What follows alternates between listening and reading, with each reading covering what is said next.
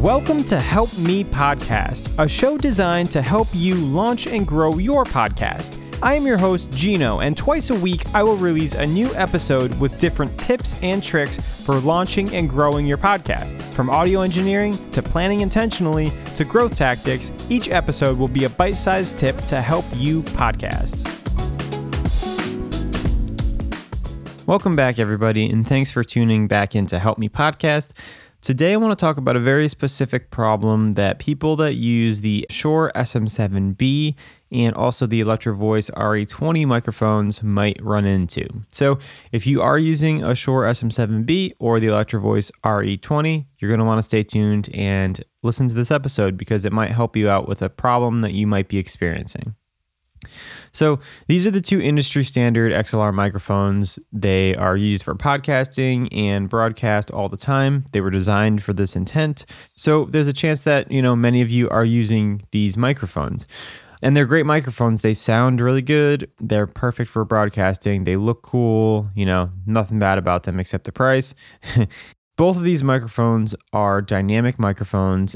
And if you've ever used one, you may notice that they may seem quieter than other more traditional XLR microphones. And this is because the output of these microphones are very low. So to give you a little background and to help you understand what that means, I want to talk about what XLR microphones are actually producing.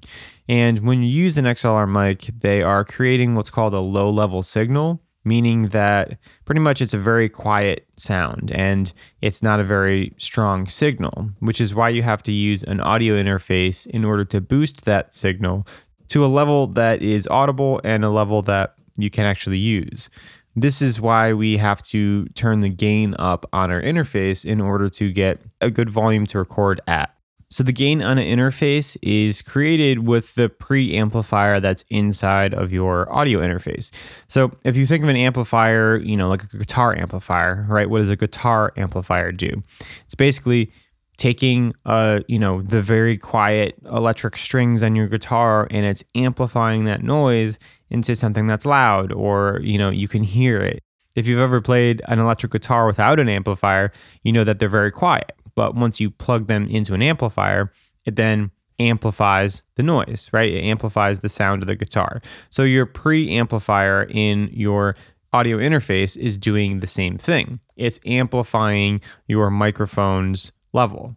Depending on which kind of microphone you have, some of them need more of this and some of them need less of this, but the Shure SM7 and the RE20 need a lot of this. And the problem becomes when you're using kind of a budget level interface. It's nothing like music studios would use or anything like that. You're using a Focusrite interface or maybe a PreSonus. They normally only give you around 40 decibels of gain boost. And the SM7 needs around 40 decibels of gain in order to be a usable output level or a good output level. And now in lies the problem is that you basically have to max out your preamp on your interface. So, to bring this down to a practical purpose, you plug in your SM7B into your Focusrite and then you turn that gain knob all the way up to the top. And here at this level, you may be getting a decent level. If you're speaking loud or you're projecting a lot, you may get a decent usable level. But the problem is you have your gain maxed out and you have your preamplifier in your audio face maxed out. This can create noise because it's turned all the way up and it wasn't really designed to be used all the way up like that. So not only are you still kind of struggling with the audio level, but now you have this noise introduced, which would sound something like a hiss or, like a you'll probably hear something like that if you turn your preamp all the way up. And actually, let me just turn mine all the way up and not talk and see if we can get any sounds.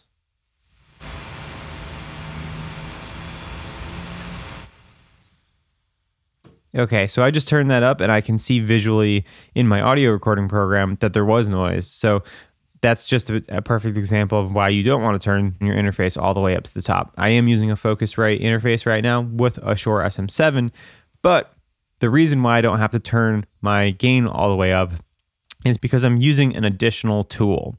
What I'm using is called an inline gain booster.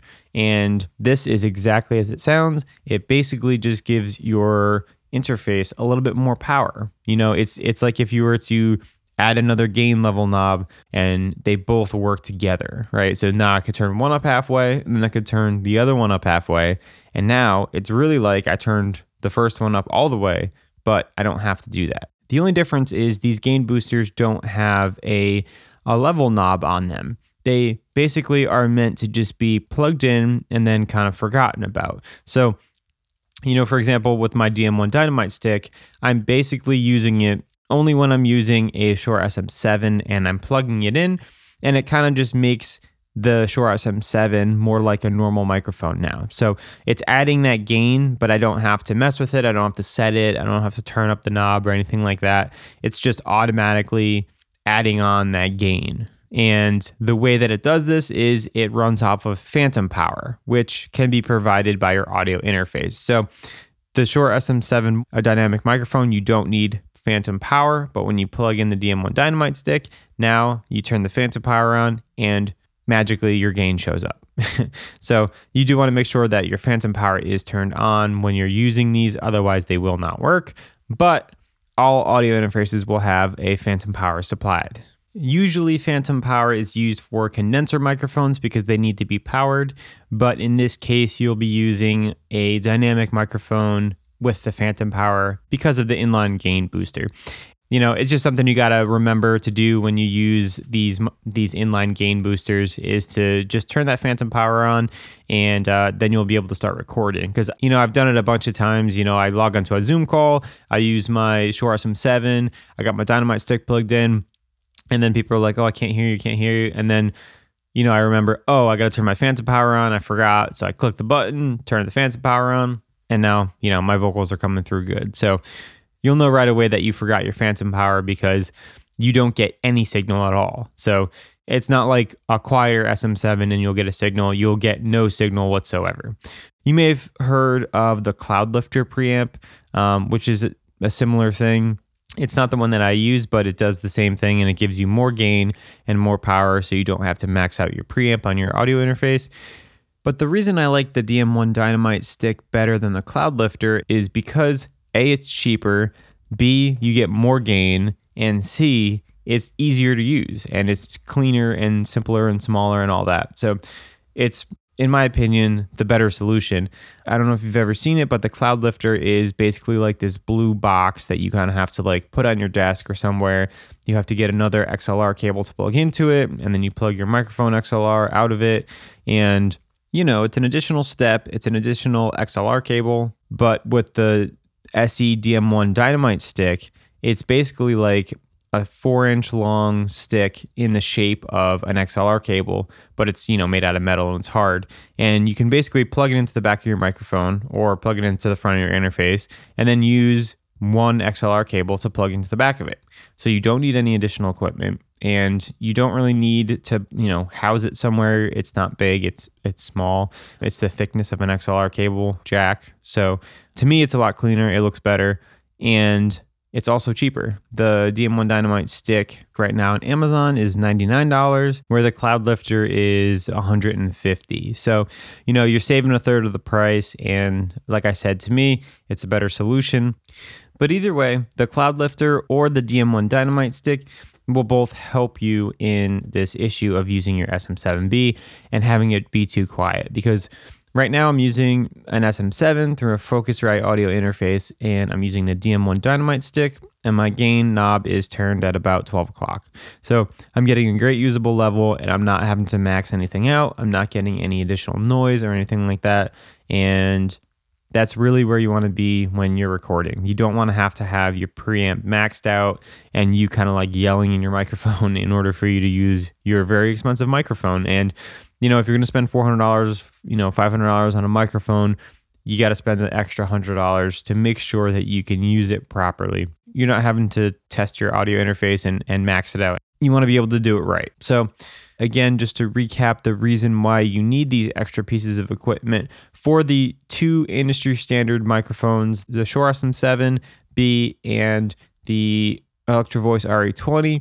The reason you need it is because they produce a lower level than other normal XLR microphones, and you need a little bit more gain to be able to boost the signal to a usable level.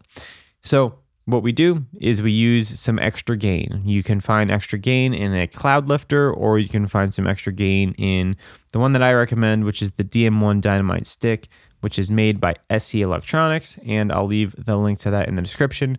So hopefully this will fix your issues. I know it can be kind of a frustrating issue because, you just bought this expensive microphone and you got your interface and it's still not working properly and it's not working in the way that you would want it to.